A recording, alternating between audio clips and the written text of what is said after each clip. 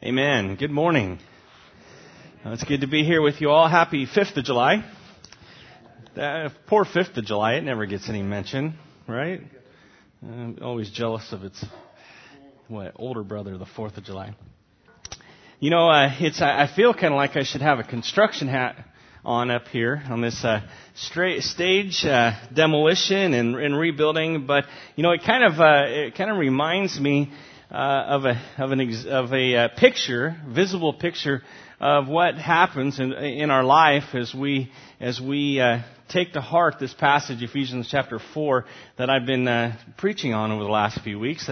The putting off the old, the tearing down, the destruction of our old life, and the rebuilding of our new. Kind of a visible representation, you will, of our new life in Christ. And what a blessing to grow and to have to do something like this. Let's just jump in this morning. Let's get right into our work. Let's just read Ephesians chapter 4 and let God's Spirit work on our hearts a little bit this morning. Let's begin in verse 17 of Ephesians 4.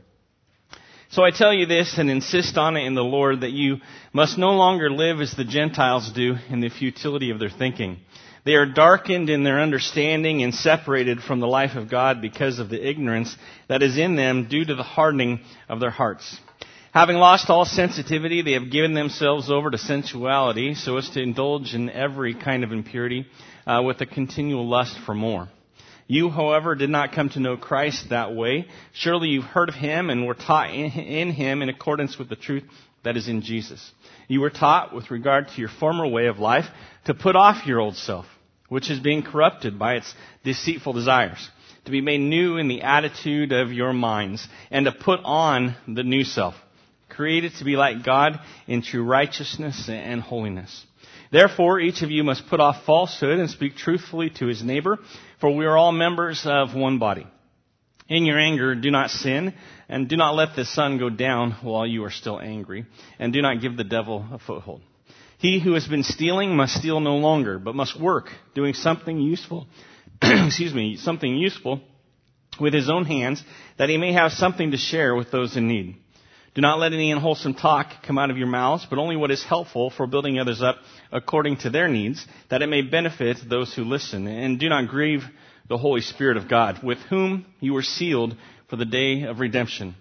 Get rid of all bitterness, rage, and anger, brawling and slander, along with every form of malice. Be kind and compassionate to one another, forgiving each other, just as in Christ God forgave you.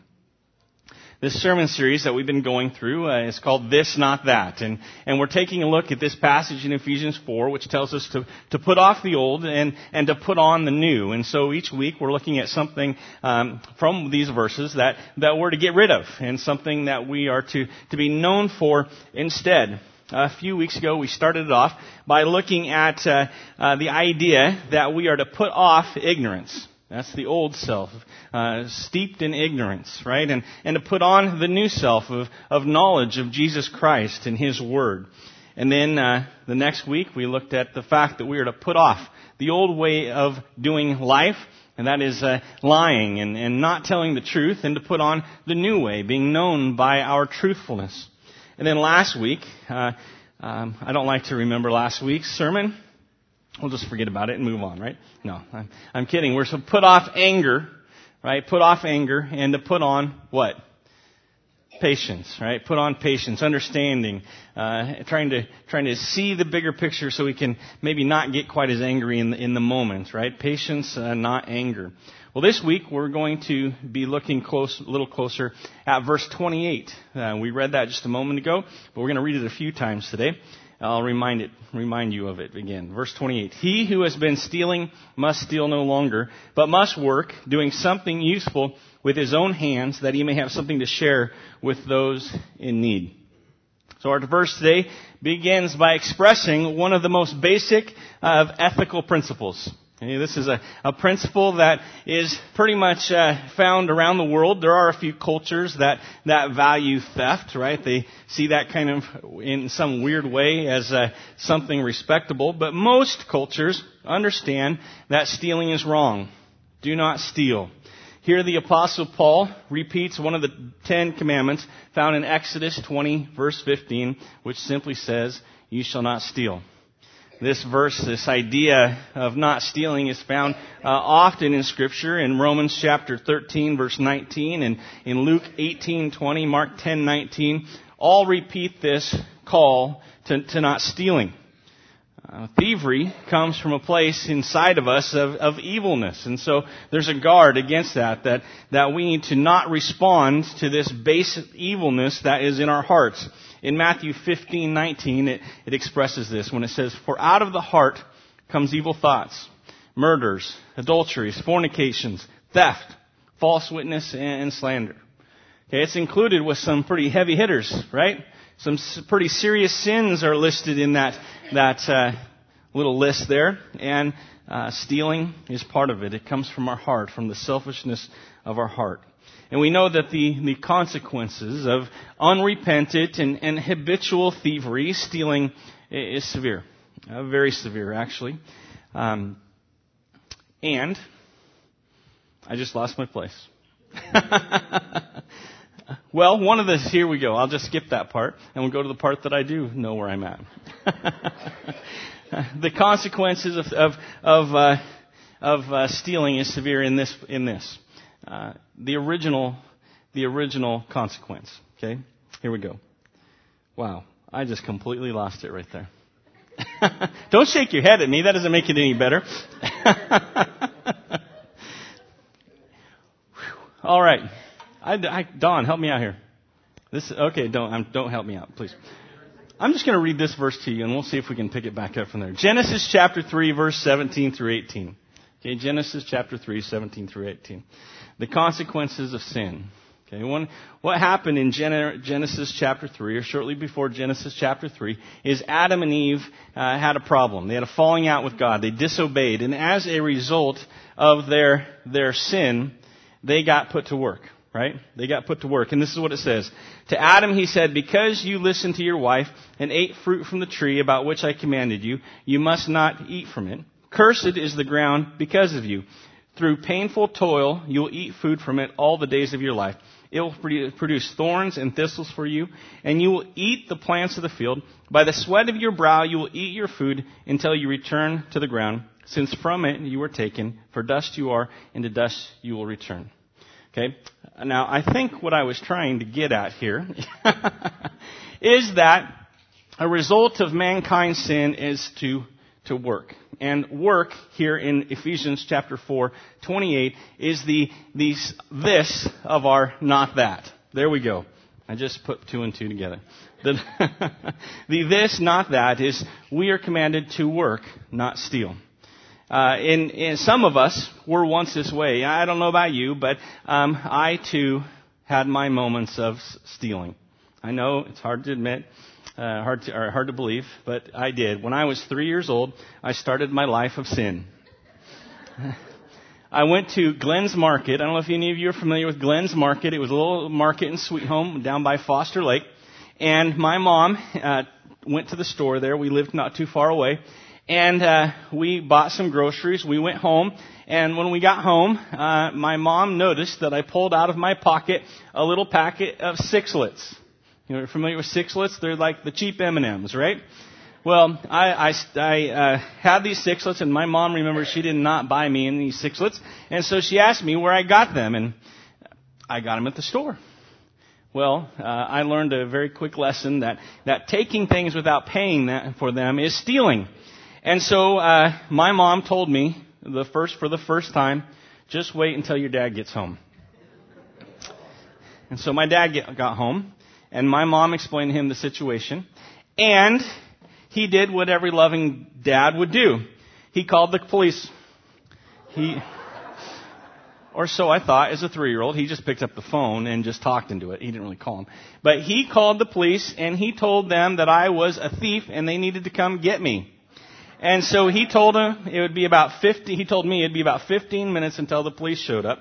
And so for 15 minutes, I was a mess, right? I was crying, I was begging, please, I remember this vividly. That was a long time ago. It was a 3-year-old. I remember vividly, I remember the sounds of the sirens. Okay, I knew that they were coming to get me. And then finally my dad said, okay, I think you're sorry. I'm going to call the police and tell them not to come. And so he did that. And then he took me down to Glenn's Market, and I had to go in, and I had to give the sixlets back. I had to tell the lady at the counter that I stole them, and I was returning them. And so then she lectured me for about another 15 minutes. And I tell you what, in my life, stealing has not been much of a problem. Not that I never had any issues with it growing up, but, it definitely hasn't been the most tempting thing that's crossed my path. All of us, I'm sure, have had temptations from time to time to steal. And maybe it's not just stealing an item from a store, but robbing our bosses, our employments of time, or stealing someone's joy and enjoyment of life. All of us have this as a temptation because it's part of our old self.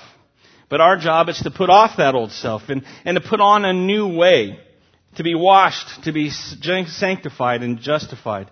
No longer identified by that old way of life, stealing. Instead, we are to be identified with what we do, and that is to work.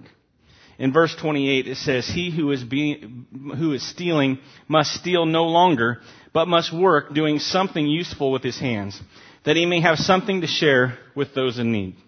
So why do we work? I just figured it out. I put the wrong passage in the wrong spot. That's what I did in my notes. I'm still learning, people. Give me a little bit of a break, right? That was a great passage, and now I don't remember what it was. Great. All right. So why do we work? Adam and Eve. That's why we have to work. Adam and Eve. Because Adam and Eve sinned, God cursed mankind to work. Right? And maybe you don't see it that way, but my wife and I argued about this week, that I believe that work was created as a punishment. Mankind was created to enjoy. We were created to enjoy fellowship with our Creator. Right? We were created to enjoy fellowship with our spouse, our mate. We were created to enjoy the fellowship of what God had created, the creation, the garden, this earth, the plants, and the animals. That's what we were created to do. But instead, because of mankind's sin, we were cursed. We had to work. We had to till the soil to get our food. We suffer as a result of that curse. But God is in the redemption business. And just like He has redeemed mankind from their sins, God, I believe, has redeemed the curse of work. Now, how did He do that? Was it through Jesus' death? Maybe a little bit. But I believe that His redeeming work, when it comes to work, was by turning the consequences of a selfish action into the act of generosity. In Ephesians chapter 4:28, we see that reflected when it says, he must work doing something useful with his own hands. Why? Remember that? That he may have something to share. That he may have something to share with those in need. The purpose of our work is no longer a curse, but an act of selflessness where we provide for our needs and the needs of other people. And even the Apostle Paul strived to set this example for the early church. In 2 Thessalonians chapter 3, verses 7 through 9, it says, for you yourselves know how you ought to follow our example. We were not idle when we were with you, nor did we eat anyone's food without paying for it. On the contrary, we worked night and day, laboring and toiling so that we would not be a burden to any of you. We did this not because we do not have the right to such help, but in order to offer ourselves as a model for you to imitate. And so the Apostle Paul decided that he was going to not be a burden on these churches that he would go around to, that he would work and that he would provide for himself to be a blessing and to set an example for other people. So work, once a curse, was now a selfless act, in essence, a form of generosity. So that's what we're going to look at this morning, generosity. Okay, work is a form of generosity. Now, I have a disclaimer to make, a little aside before we continue any further with that. And that is what I'm not saying. Please hear what I'm not saying. That everyone has to work, and if you're not working, you're lazy, you're sinful. Okay, that's not what I'm saying. Okay, if we have the ability, yes. But there are those, even within this family, that have put in their time, right? That have worked faithfully for years. There are those who are unable to work. An example of that is a gentleman in our church named Doug. Doug serves on our second hour worship team. Doug has struggled in life. He was injured a few years back, and he injured his back severely. And so since that time, there has been a disability for him and put him in a position where he couldn't work. Okay, so I'm not here today to stand up and say that there aren't situations in which working is, some people are unable to work, right? So let's just kind of, please don't judge me too harshly or hear that in what I'm saying. There are exceptions to this, that some people are in need of the help, right? And there are some of us who've been tasked to do the helping, right? All right, disclaimer over. Why are we generous? Why do we work to be generous? Now, there's 3 reasons this morning that I'm going to share with you. The first one is that generosity is a command from God. God actually tells us to be generous. In Deuteronomy chapter 15, verses 7 through 11, that's what it says. It says, if among you one of your brothers should become poor in any of your towns within your land that the Lord your God is giving you, you shall not harden your heart or shut your hand against your poor brother. Okay? It says, but you shall open your hand to him and lend him sufficient for his need, whatever it may be.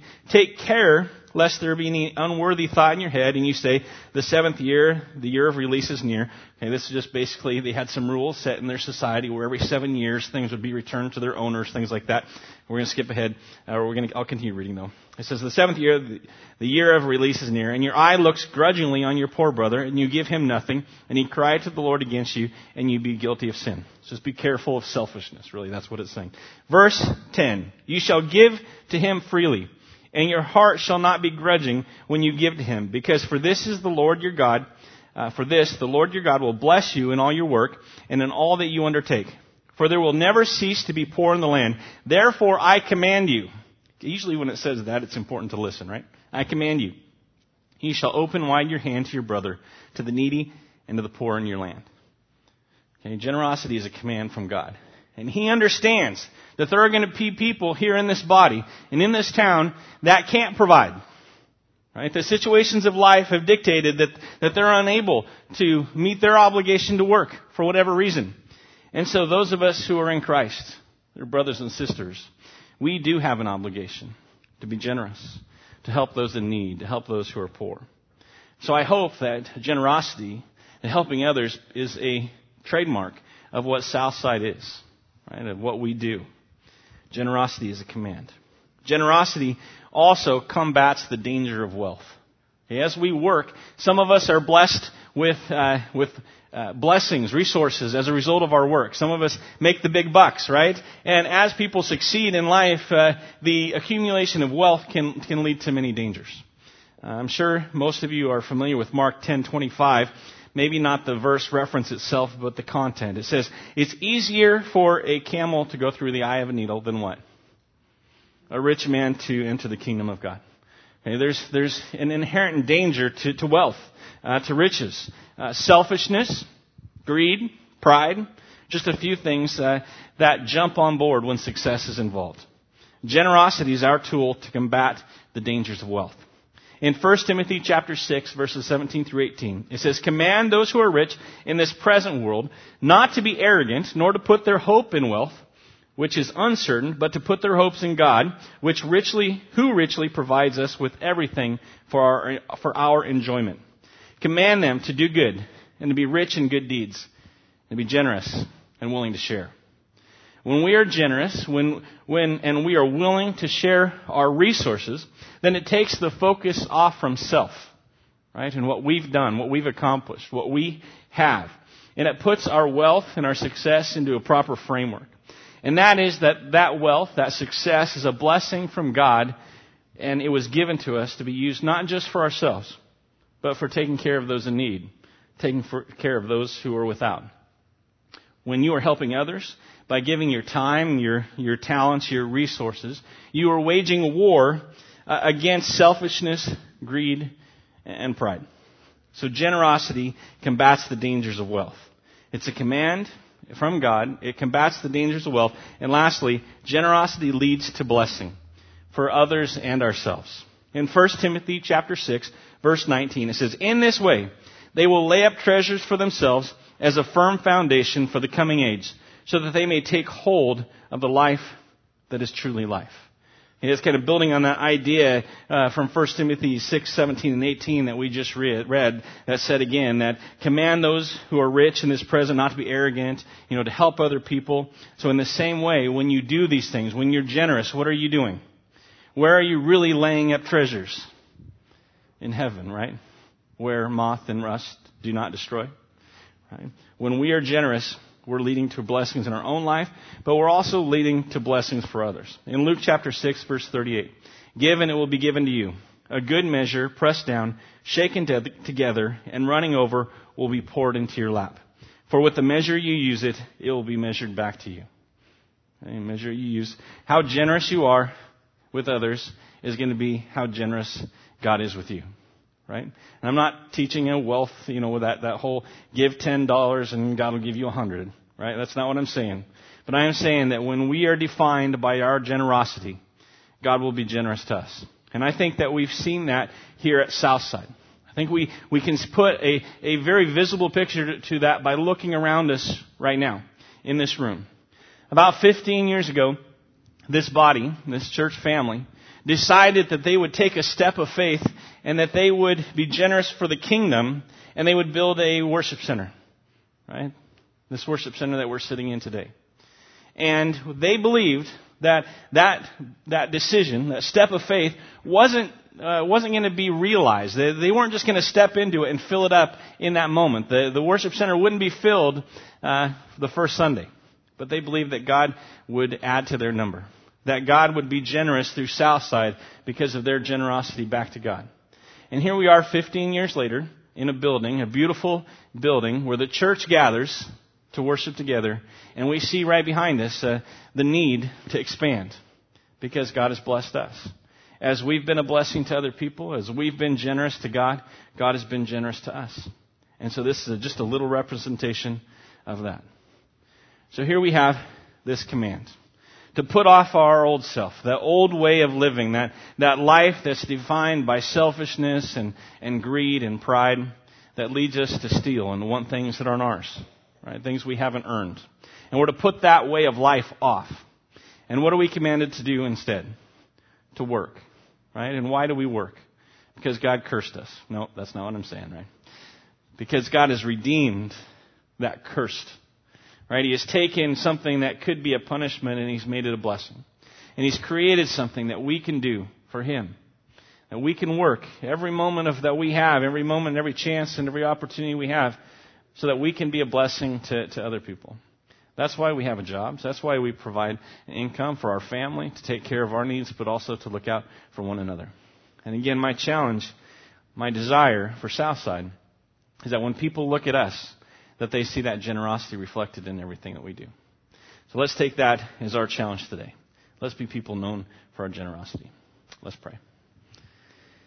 Father, I thank you so much for the opportunity to be here today. And I thank you, Father, for the freedom that we have to walk into this building, to gather as your church without fear of consequence.